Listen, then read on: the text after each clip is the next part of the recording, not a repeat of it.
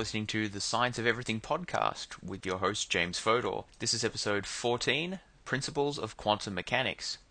In this episode, we're going to look at, the basic principles of quantum theory, including the development of a quantum mechanical theory of the atom through Broy's explanation of quantization, the Schrödinger equation, and quantum orbitals. And then after that, we're going to have a look at some additional principles of quantum mechanics, including the Heisenberg Uncertainty Principle, the Pauli Exclusion Principle, quantum tunneling, entanglement, and decoherence. And then, if we have time, we might just take a quick look at different interpretations of what quantum theory actually means. So this episode continues on from episode 8, which was the history of the atom. In that episode, I outlined some early investigations into explaining how atoms work, which was based mostly on classical theory. This episode will examine how scientific discoveries after that built upon earlier classical theories of the atom, developing what we now call the quantum mechanical theory of the atom. Before we start with that, however, I just want to define a basic term, that is, what does quantum mechanics mean? The term quantum basically just refers to the smallest distinct elements of matter or energy that you can have. And the word mechanics, of course, just refers to motion. So quantum mechanics is just basically the study of the motion and interactions of very, very small particles of energy and matter. And before proceeding further, I'd just like to note that it is recommended that you listen to episode 8 before listening to this one, because it will give you some of the background information that will help you get more out of this episode. Okay, so from the end of episode 8, you recall that we presented Bohr's model of the atom, whereby electrons orbited around the nucleus because of the electromagnetic attraction between electrons and protons in the nucleus. However, Bohr's model could not explain why these orbiting electrons did not emit electromagnetic radiation as they accelerated around the nucleus, and therefore, and if that happened, as would be predicted by Maxwell's equations, why atoms did not spontaneously become unstable and cease to exist. So the classical theories, particularly of electromagnetism, that upon which early models of the atom, including Bohr's model, were constructed, were simply not sufficient to fully explain the behavior of what was going on. So a new approach was clearly needed, and this is where quantum mechanics comes in. So in 1923, a physicist by the name of de Broglie reasoned that if light could behave like particles and waves in different circumstances, as I explained in episode 8, light had been observed to behave in waves in some circumstances and as particles in other circumstances. If photons could behave this way, then why not electrons? Why couldn't they also behave as waves as well as particles? Prior to that time, electrons were just thought to be particles, but de Broglie thought, well, why not waves? If photons can be particles and waves, maybe electrons can too. And so using this basic idea, he constructed what is called the standing wave model of electrons around about the nucleus, and this in turn formed the basis for subsequent quantum mechanical theories of the atom. So at the time he presented this idea of electrons as standing waves, this was very speculative and was greeted with much skepticism, but eventually it was, or actually before too long, this model was verified by experimental evidence observing electron diffraction and interference effects. And so this provided very strong evidence for the fact that electrons did behave as standing waves. Now, if you don't know what standing waves are or what interference effects are, I'll explain those in due course. But first of all, I want to look at an experiment which provided substantial support for de Broglie's theory, and also is probably one of the single most important experiment in quantum theory. And this is called the double slit experiment. So in this experiment, what happens is electrons are fired one at a time at some kind of flat sheet detector that will register the hits of electrons. So this detector sheet is like some photographic film or something. It can detect individual electrons or photons. The experiment can also be done with photons, but we'll talk about electrons for the moment. This screen can detect the incidence of individual electrons, one electron at a time, hitting different parts of it, and it sort of flares up as silver or something when an electron hits there. So it's like a piece of photographic film. However, in between this sort of electron gun and this detector screen is another flat sheet with two vertical slits in it. That's why it's called the double slit experiment, because this sheet here has two slits in it, sort of next to each other, separated by a short distance. Now, Why two slits? Well, that'll become clear in due course. So what's happened is the electrons are fired out from the emitter one at a time, and they're detected one at a time as discrete individual particles. So it's just like we were firing a machine gun at the detector. They're emitted one at a time. We know they're emitted one at a time from various other theories, and we know they're detected one at a time because we can see one being detected, one electron being detected by the screen at different points. By the way, if we just imagine that we do that experiment without the two slit thing in the way, what we get is kind of a normal distribution of electron hits. So more of them are around the center of where the gun is aimed at, and then some of them around the sides, and a decreasing number moving away from that. So it's sort of probabilistic where the electron actually ends up, because obviously there are various factors that influence its motion, but they're all centered around where the gun is aimed. Okay, so that's what happens when we don't have any slits, but enter the double slit once again. What we find is that after enough electrons have been fired from the gun, an interference pattern is observed in the distribution of the particles on the detector, just like we had passed a wave of water through the slits. So an interference pattern occurs when two waves interact with each other. So, waves are composed of peaks and troughs, up bits and down bits. If you have two waves, they can overlap with each other, so that maybe two troughs and two peaks overlap, forming bigger peaks and bigger troughs, or vice versa. You could have peaks overlapping troughs and troughs overlapping peaks, so that it kind of cancels each other out. That's what interference is, wave interference. If you had some kind of wave generator and did this experiment with water, you would find that a wave would be produced at the exit point of each of the two slits, because each of the slit allows sort of part of the wave to come through it and produces its own sort of wave that propagates out away from it. Kind of like if you threw two pebbles into a pond, each would produce its own wave. Same thing happens when the water wave passes through the two slits in this double slit experiment. And so because there are two waves, they interfere with each other, and what you get at the end detector point, if you have some wave detecting where the water waves are ending up, is an interference effect. And it's kind of hard to describe what that looks like, but it's very distinct. It looks completely different from if you had no slits there and just had the single wave. The waves interfere with each other. So that's if you have water. But as I said, even when we're firing one electron at a time, we observe this interference pattern in the distribution of the individual electron hits.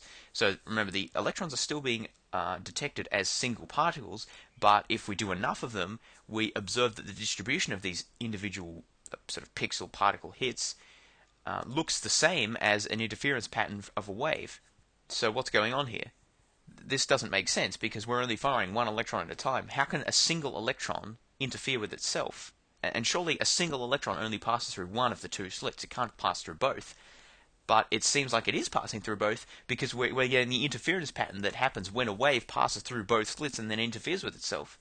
And as I said, this doesn't just happen with electrons. It happens with photons and other subatomic and other particles as well.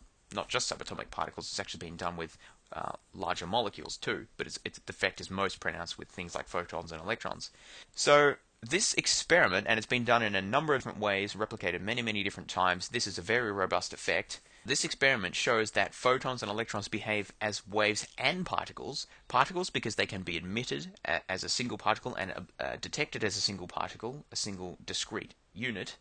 But waves because they seem to interfere with themselves while they are moving between emitter and detector. So they behave as waves and particles at the same time and seem to interfere with themselves. The same particle is somehow passing through both slits and interfering with itself in the process before it's detected at the screen. And this principle is called wave-particle duality. And that name's a bit of a misnomer, because it's not the fact that the electrons or photons are sometimes waves and sometimes particles at different times. It kind of looks like that. What is actually happening, though, is the true nature of photons and electrons is neither wave nor particle, but it's something quite different, and that depending on how we look at the system or depending on how the system behaves, that system can produce either wave-like or particle-like behavior. But I'll explain that a little bit more of that later in the podcast. But that's the principle of wave-particle duality that comes out of the double-slit experiment. That is one of the foundations of quantum mechanics, trying to explain what the heck is going on in the double-slit experiment. So how does this double-slit experiment relate to the quantum mechanical model of the atom and de Broglie's electron standing waves that I described before. Well, these two phenomena are brought together by what is called the Schrödinger equation, which was proposed in 1925, only a couple of years after de Broglie came up with his idea of electrons as standing waves. The Schrödinger equation is an equation, a mathematical equation, that describes the wave-like behavior of electrons and photons and other things like that, but particularly electrons. Now, the equation is written in terms of the change over time of something called the wave function. This is analogous to, for example, you could write an equation explaining how sound waves change in terms of air pressure variations. The Schrödinger equation is written in terms of how the wave function changes over time. It's all a bit abstract, but I'll try and explain it so that you can get the general idea of what's going on. So what the heck is a wave function? I've said that the Schrödinger equation explains the changes of a wave function. What's a wave function? A wave function is just a mathematical tool. It's an abstraction. It's not anything directly observable in the real world. So it's a mathematical tool in quantum mechanics that describes the quantum state of a particle or a system of particles at a given point in time. So typically we write the wave function as a function of space, momentum, spin, and other stuff like that affects the behavior of the particle. Basically, the wave function is a relationship of different variables. We chuck in all of these factors like momentum, spin, which is another property, position, other stuff like that, and there are various other properties that we need to put in as well. And we come up with this wave function, which is the mathematical abstraction, and then we apply the Schrödinger equation to that wave function to explain how the wave function changes over time. Now, this might sound like a whole bunch of mathematical gobbledygook. How does it help us to explain anything? Well, it turns out that the Schrödinger equation and the wave function are very effective, in fact amazingly effective, at explaining the behavior of quantum systems, including the double-slit experiment and de Broglie's standing wave model of electrons. And it turns out that the wave function, remember I said that it's a mathematical abstraction. You can imagine the wave function as being kind of like a wave. It has amplitude, and wavelength and stuff like that.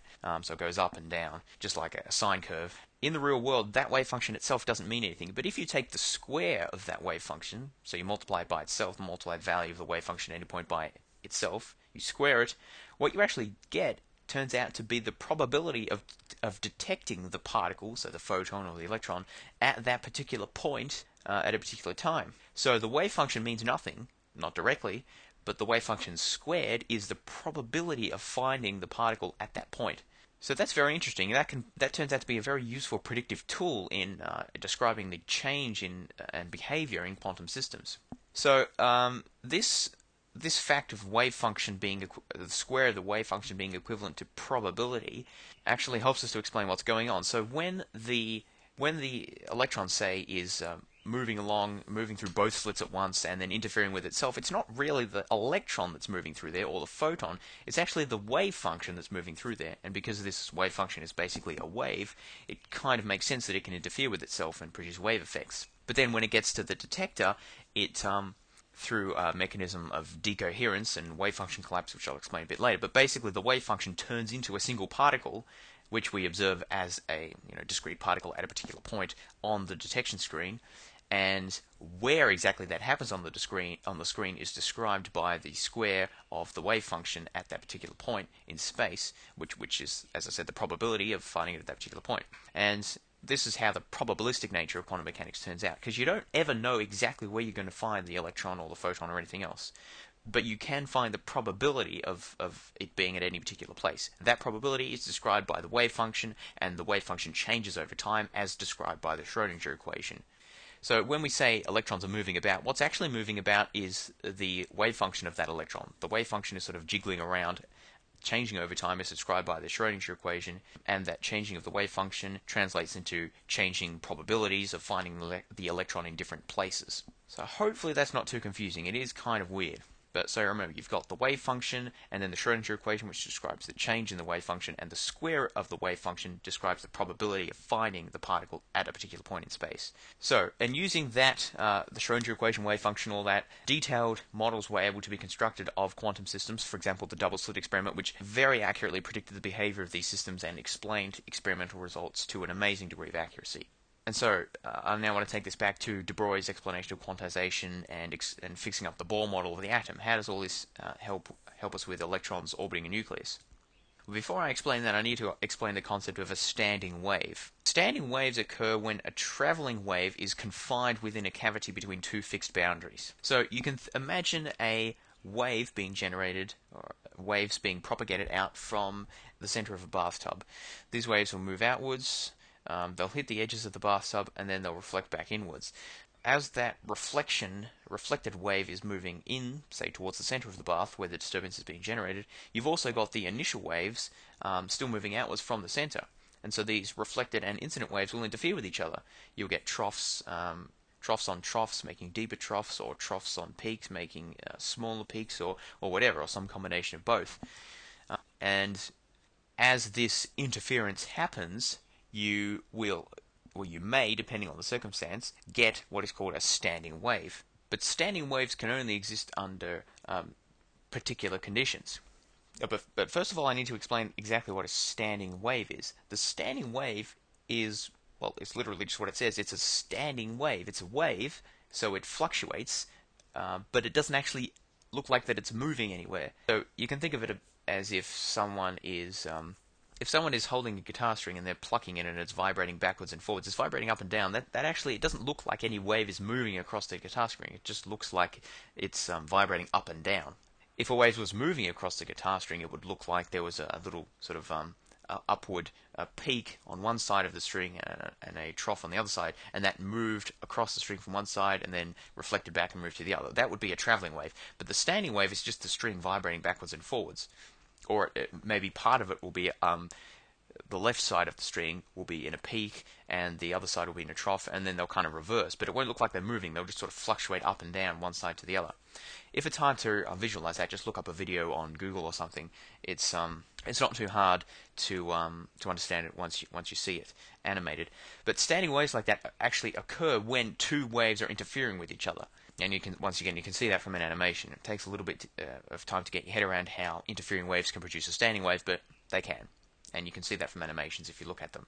But as I said, this can only occur under certain conditions, and those conditions are when the wavelength has a certain whole number ratio to the size of the cavity in which the standing wave is confined. So if the wavelength of the waves that are building up the standing wave, or the standing wave itself, if that wavelength was, say, 2.7 times the length of the cavity, or even something like 0.1245, the size of the cavity, that's an irregular ratio. What would happen there is that the standing wave would sort of occur, but it would be chaotic. Sometimes peaks would cancel each other out with troughs, other times they would not, and there would be no regular pattern to it, and so you wouldn't get a standing wave. It would just kind of be random jiggliness, and then maybe all motion would just kind of cancel each other out, and there wouldn't be anything there. So you can only get a standing wave when you have particular wavelengths of the waves that are interfering with each other to produce that standing wave. You can't just have whatever, and those are determined by the width of, or the size of the cavity. Now, you can have, it's not that you can only have one wavelength, you can have shorter and shorter wavelengths, so you think of it as if think of the distance of the cavity being, say, 1 meter across. You could have a wave of wavelength 1 meter, because that would fit in properly. You could also you could fit two of those wavelengths inside, so the wavelength could be half a meter, and then you'd have two wavelengths within the space, or you could have 4 or 8 or whatever, but you couldn't have 7.5 wavelengths, for example. That wouldn't work. Or certainly, actually, you can sometimes have half wavelengths, but you definitely can't have something like 7.325. That just wouldn't work. It would cancel itself out into chaos. But you can have whole number multiples of the wavelength. So certain wavelengths work, but only those wavelengths when producing a standing wave within a defined cavity space. And that explains why only certain energy levels of electrons are allowable around the nucleus. It's because an electron is a standing wave that exists in three-dimensional space around the nucleus. So when waves are described, usually they're described in 2 dimensions, and that's a useful analogy to apply to the electron when you think about it. But actually, the electron is a 3-dimensional wave.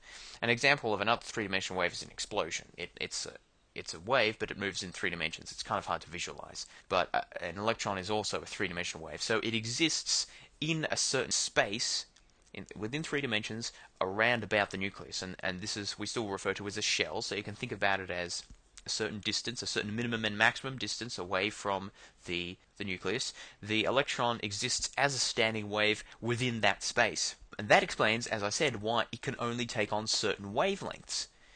Because if maybe it can take on a wavelength of 2 or 4 or 8, but it can't take on a wavelength of 3.65 because that wouldn't work. It wouldn't be stable. It would interfere with itself chaotically and there'd be no electron there. The electron can only exist when there is a certain regular interference of waves producing a stable standing wave pattern. That stable standing wave pattern is the electron. If you can't get a stable standing wave pattern like that, there is no electron. And so you can only get the electrons existing at certain distances with certain wavelengths. And we know from earlier experiments that the wavelength of an electron is proportional to its energy. And so if you can only have certain wavelengths fitting around the nucleus, then also you can only have certain energies. And that's why the energies of electrons around about the nucleus are also quantized. You can only have certain energy levels, not just any energy level you like. That's all explained by the fact that electrons are standing wave patterns confined in certain three-dimensional space around the nucleus. But remember that the electron itself is not exactly the standing wave. This standing wave is just the wave function. When we try and measure where the electron is, we'll detect it as a particle existing at a single location, somewhere around the nucleus. But we can never predict beforehand exactly where that will be. All we can do is take the square of the wave function. Remember, the wave function is this standing wave pattern. We take the square of that at any particular point. That will give us the probability of finding the electron at that particular point, say distance away from the nucleus, at a given time. But even if it's a very unlikely point, it's still possible to find it there. We never know. It's probabilistic. But we can use the Schrödinger equation and wave function to explain the probabilities of where electrons will be. And so this new standing wave model description of the atom explains the quantization of energy levels and discrete emission of the discrete lines in the emission spectrum that had puzzled earlier classical observers. It also does away with the problem of electrons spiraling into the nucleus according to classical theory, because according to the new quantum mechanical theory, Maxwell's equations no longer apply to this unique situation. So this quantum mechanical model of the atom not only has significant empirical and observational experimental support, but it also explains a wide variety of puzzles in the previous classical explanations of the atom. And so although it sounds kind of weird with probabilities and standing electron waves and things like that, it is a very successful model, and it is an integral part of modern physics. And so now I want to move on to look at some arguably even more bizarre principles and aspects of quantum mechanics.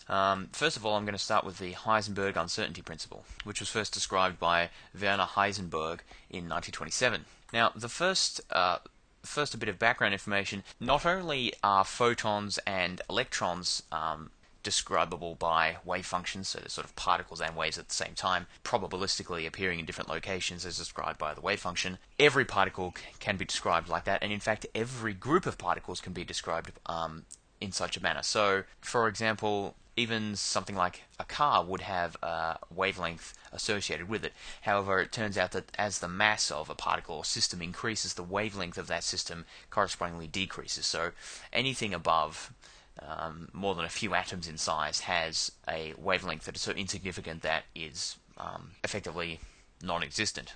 So only very small. That's why only very small systems exhibit quantum effects like interference and stuff like that. It's not because these laws don't technically apply to the macro world. It's just that they become the effects become so small that you can just ignore them. It's just like the force of Pluto's gravity does act on the Earth, but it's so small that you can just ignore it. It doesn't really do anything, but it is there. Alright, and that's relevant to the Heisenberg Uncertainty Principle. Now, the Heisenberg Uncertainty Principle states that certain pairs of physical properties, such as position and momentum, that's the one that's most often described, and so I'll stick with that for this podcast. Position being the location of an object, and momentum being velocity multiplied by mass. So properties like this can simultaneously not be known to any arbitrarily high precision. That is, the more precisely one property is measured, the less precisely the other can be measured. So this principle basically states that the more accurately you know the position of an object, of a particle, let's say an electron or a photon, the less accurately you can know its momentum, and vice versa. Now, I want to emphasize that in spite of some explanations or descriptions of this principle you may have heard, it's not an issue of measurement. It's not like the position and the momentum of say the electron, both exist, but we just can't know them both at the same time because of the coarseness of our measuring apparatuses or whatever. It's actually the fact is actually that the position and momentum cannot be accurately defined to even exist to within a certain level of precision at the same time. So it's an issue of what exists and not what we can actually measure that gives rise to the uncertainty principle. Why does this principle happen? Like, what's with it? It sounds kind of bizarre. Why can't we just measure it as accurately as we would like to? Why can't we say that the position and momentum don't exist to arbitrary precision? Well, the reason is that the position of a particle, or of the object, is given by the square of the wave function. We know that from earlier in the podcast. And so that's related to you can think of it as the height of the sine wave that describes the wave function of the particle, let's say the electron. So the height of this wave, of the wave function, is related to the position. The higher the wave, the more likely it is to be in a particular position. However, the momentum of the electron is given by the wavelength or frequency, which is directly related to wavelength, of that wave function, which is the distance between two troughs or two peaks along the wave function. So if we just had a single sine wave like this, the wavelength of that wave would be precisely defined, because we could just measure the distance between two peaks or two troughs, and that would be the wavelength and we could get that to any arbitrary precision that we liked. However, the trouble with and therefore because we knew the wavelength, we would also know the momentum of the particle. The trouble with that, though, is that such a sine wave would exist theoretically over an indefinite distance. There's no real limit to how long it is. And so, because of that, you get a continual pattern of peaks and troughs. So it continually goes up and down, up and down, up and down. And because the probability of the particle being located at a particular position is given by essentially the height of that sine wave, that means the particle could exist at any point in space. I mean, it's more likely at some positions than other, but the sine wave is going to keep going, 10 light years in that direction and 10 light years in the other direction. It's going to be the same. It's going to keep repeating. So really, we have no idea where the particle is. It could be here, or it could just as likely be on the other side of the universe, and we have no idea. So you can see that, and this has nothing to do with our measurement apparatus. This only relates to the wave function itself. So this is an existence problem. When you have an exactly precisely defined wave function, the position of the particle is not defined really at all. It's more likely in some positions than other, but it's not defined anywhere across the universe. The only way we can define the position of the particle more accurately is to add these sine waves of different frequencies together. So we take one with a slightly different frequency and add it to the one with a slightly different frequency. Add several of these together, and what you get is an interference pattern which localizes the wave packet to a particular location, or to a more restricted location. Basically, the more wavelengths you add together, the more localized the wave packet becomes. This sounds a bit abstract, and it's hard to visualize, so I recommend looking this up on Google Images or something. You get pretty good diagrams that explain how this works. But basically, the more different frequencies you add together, the more confined the peaks that you actually observe in this new wave function, the new sine wave, the more confined that is. So as you add these together, most of the wave function now becomes flat. Most of it is destructive interference, but there are a few smaller areas that are higher peaks. And so what we've done is we've confined the position of the particle more accurately. We know that it's got a much higher probability of being in these little wave packets where you've got large peaks, and no probability or very little probability of being in these big long stretches of regions of the sine wave or the wave function where where destructive interference has occurred, peaks have lined up with troughs, and we've got no probability. It's just a flat line. So the more of these different frequencies we add up, it turns out the more confined the wave packets be, and so the more accurately we can know the position of the particle. But however, we've just added multiple different wavelengths together, and so now we don't know very accurately what the frequency of or momentum of the particle is. And once again, this has nothing to do with the apparatus with which we are measuring. That would add an additional degree of uncertainty to the problem. But this only relates to the properties of the wave function. You can only define the position by making the wavelength a bit fuzzy, and therefore making the momentum a bit fuzzy. And conversely, you can only define the momentum accurately by making the position a bit fuzzy. And so that's why you can't measure them both to an arbitrary degree of accuracy. There's a limit to how accurate you can get them. The more accurate you have one, the less accurate you can get the other. And so it kind of acts like a seesaw in that respect. One goes up, the other goes down. This is the Heisenberg Uncertainty Principle, and as I said, it applies not just to electrons but to photons and the energy levels of all sorts of different things. Now, why is this important? The Heisenberg Uncertainty Principle is very important because it allows a whole bunch of things to happen that normally would classically, that is in terms of Newton's laws, be impossible. So as one example of this, we can tell from the Heisenberg Uncertainty Principle that there are no actual fixed orbital positions of electrons about the nucleus, just sort of average energy levels consistent with the maximum value of the wave function. So because we can't define the momentum of the electron or the position of the electron exactly, there is no exact orbital location or position of the orbital. It's kind of within this general range. We can't know exactly where the orbital is. But there's another very interesting application of the Heisenberg uncertainty referred to as quantum tunneling. Now, quantum tunneling refers to is a quantum mechanical phenomenon where a particle can tunnel through an energy barrier that classically would be impossible for it to pass through because its kinetic energy is too low. So you can think of a ball rolling up a hill. If a ball is rolling fast enough, it can roll up a hill and then down the other side. As the ball is rolling up the hill, it's going to slow down because it's taking energy to get up this hill. It's expending kinetic energy to gain gravitational potential energy. The more kinetic energy it initially has, the higher the hill it's going to be able to go up before it rolls down the other side and gets that kinetic energy back again. So in a classical system, the height of the hill that it's able to surpass is dependent upon the kinetic energy of the system. Quantum tunneling, however, effectively allows that say the system, well, a particle, but in this case think of it as a rock, a quantum rock would just be able to go from halfway up one hill, pass straight through the hill, and end up on the other side going down the other side. It wouldn't have to go over the top. Now this doesn't actually happen with real rocks, but it does happen with quantum particles, and once again, it doesn't really happen with them going over literal hills, but it happens in terms of energy peaks and troughs. So, for example, quantum tunneling can be used to understand certain types of radioactive decay. Basically, in radioactive decay, certain particles have to move from the nucleus to outside the nucleus. They have to escape from the atomic nucleus and become free particles.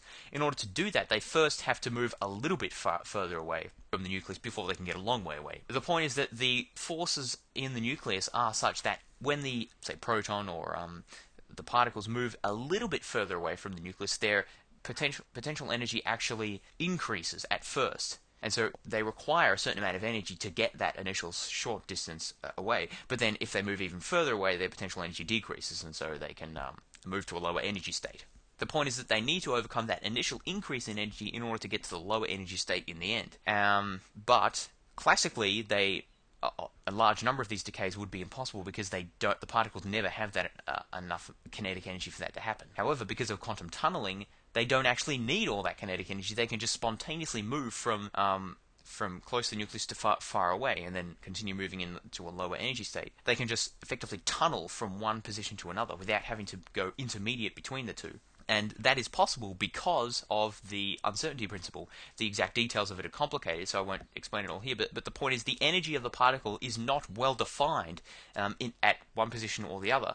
So you kind of can't rule out things that... You can't rule out a tunneling event from happening because you don't actually know that it doesn't have enough energy to move from A to B. So we have to, when we're making calculations in terms of probabilities of where the particle's going to be, we have to include the influence of all possibilities, even those with more or less energy than we think the system probably has, because they still have a certain probability of happening. And the fact that the quantum tunneling happens experimentally and we can observe it experimentally is very strong evidence for the correctness of quantum mechanical theory itself. So a very strange phenomenon, but it does happen, and it's been well observed.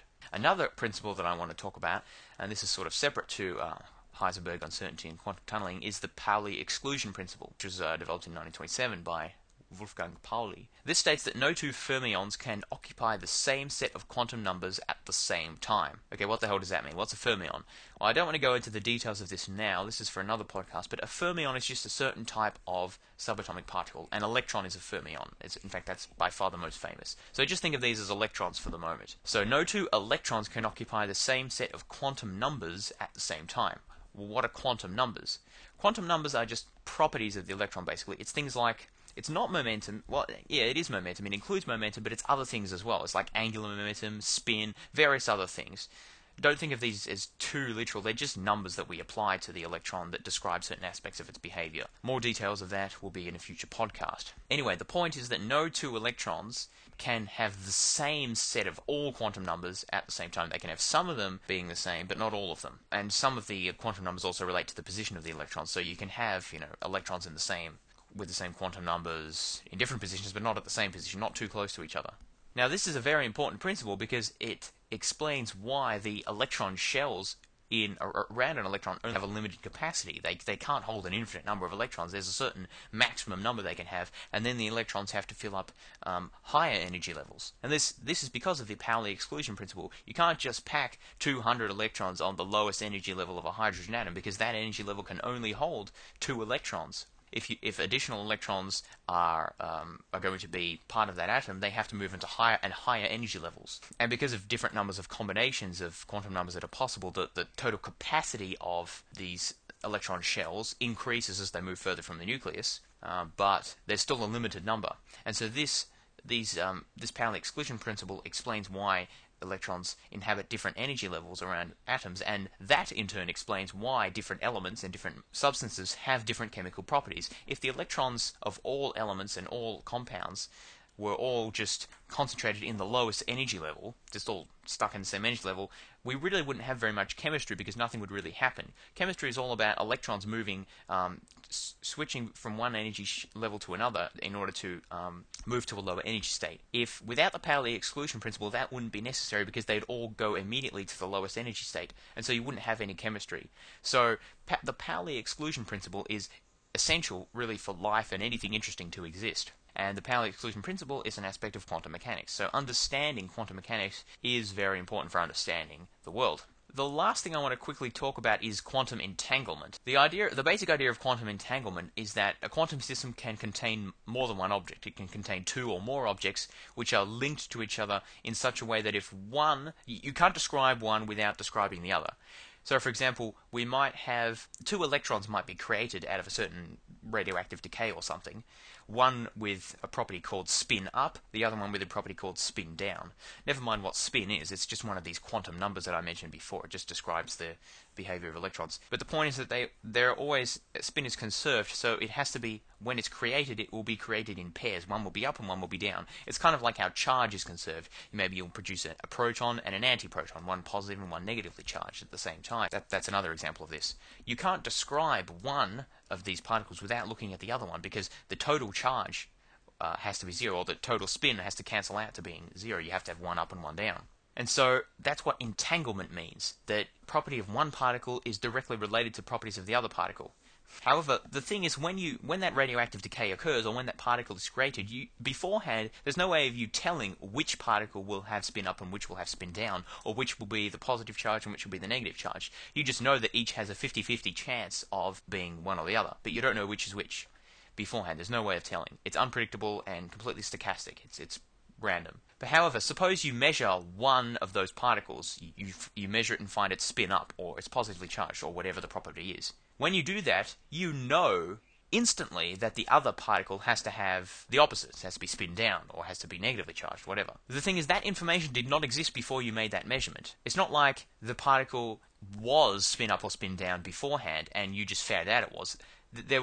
And you just found out which state it was in when you made the measurement. The state didn't really exist in any meaningful sense before you made that measurement. Or at least so one of the most popular interpretations of quantum mechanics goes. It's a bit controversial, exactly, but there's no real basis for saying that it was spin up or spin down before you made the measurement, because there was no way of telling, and it was purely probabilistic. Remember, electrons can interfere with themselves, so it's not like it went through one slit or the other. It kind of went through both slits.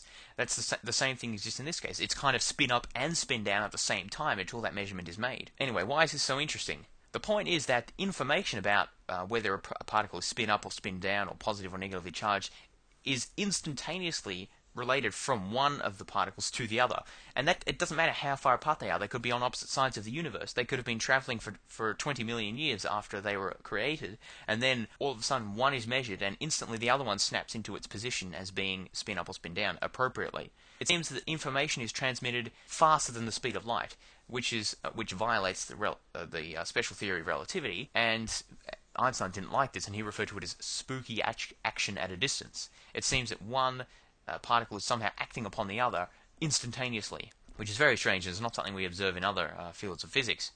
Now, this is where quantum mechanics becomes very tricky and very controversial in trying to interpret what this all actually means. Is it the case that the particles existed in like one was spin up and one was spin down for all the time before you measured it? That would kind of eliminate the problem of the spooky action at a distance, but it will also require some kind of hidden variable to be determining beforehand which of the two states the particles were in beforehand. And there's various other experiments in quantum mechanics. For example, the double slit experiment seem to indicate that doesn't happen. The particle is not in a well-defined state before it is measured and before that interaction occurs. But there is actually a complicated mathematical proof called the Bell's impossibility theorem, which shows that hidden variables, so variables or properties of the electrons that we can't observe, that determine their properties, cannot actually explain away the problem of the entanglement paradox. They cannot eliminate the need for non-locality, for this instantaneous transmission of information. Don't worry about why that occurs, just understand that it is the case. And so it seems like even if we did have these deterministic hidden variables, we would have to have this spooky action at a distance. But the trouble is, if we don't have these hidden variables, then there are various ways of modeling the system so that this entanglement problem goes away. We don't have this instantaneous transfer information. But if we do that, we have to get rid of hidden variables. That's what Bell's impossibility theorem tells us. And if we get rid of hidden variables, if we assume that there are none, that means the quantum systems are truly random, that there's nothing that determines whether the particle is here or there. It's just purely random. And so that means, if that is true, that means at its core, nature is stochastic, it's random, it's probabilistic, it's non-deterministic. And Einstein didn't like that either. But Bell's impossibility theorem has proved that Einstein can't have it both ways. He can't have it so that there's no instantaneous transfer of information and so that nature is deterministic at the same time. Either we give up one or the other, or possibly both, but we can't have them both at the same time. So aside from the questions of locality and probability, there's also a question in interpreting quantum mechanics of what does the wave function actually mean? Does it refer to anything real, or is it just kind of a mathematical abstraction? One prominent interpretation, called the Copenhagen interpretation of quantum mechanics, which is kind of the mainstream at the moment, says the wave function isn't real. It's just an abstraction. In fact, we shouldn't even talk about the location or position or anything about the electrons before they're measured, before they're observed. And we should basically, it says we should just stick to things we can observe directly and not worry too much about the deeper interpretations of these things. Another theory, called the many worlds interpretation, says that in fact every possibility in a quantum system is realized in some world, but obviously we only exist in one of those worlds. And what's happening is every time a quantum system can end up in, say, one state or another, the universe sort of splits into two, and both of these eventualities happen. The particles both spin up and spin down, but in different universes. And these universes are causally disconnected from each other, so you can't communicate between them. That's why we don't see them. This many worlds interpretation kind of explains a lot, but it requires you to imagine that there is an effectively infinite number of sort of parallel universes constantly splitting into more and more universes, and that doesn't, for some people, including myself, that seems a bit contrary to Occam's razor, which advocates selecting the simplest solution. So I don't know if that's the best explanation, but it's one possible explanation. Maybe it's true. Maybe there is an infinite number of universes constantly splitting off from each other. So that hopefully gives you an idea of how complicated this question of interpreting quantum mechanics is.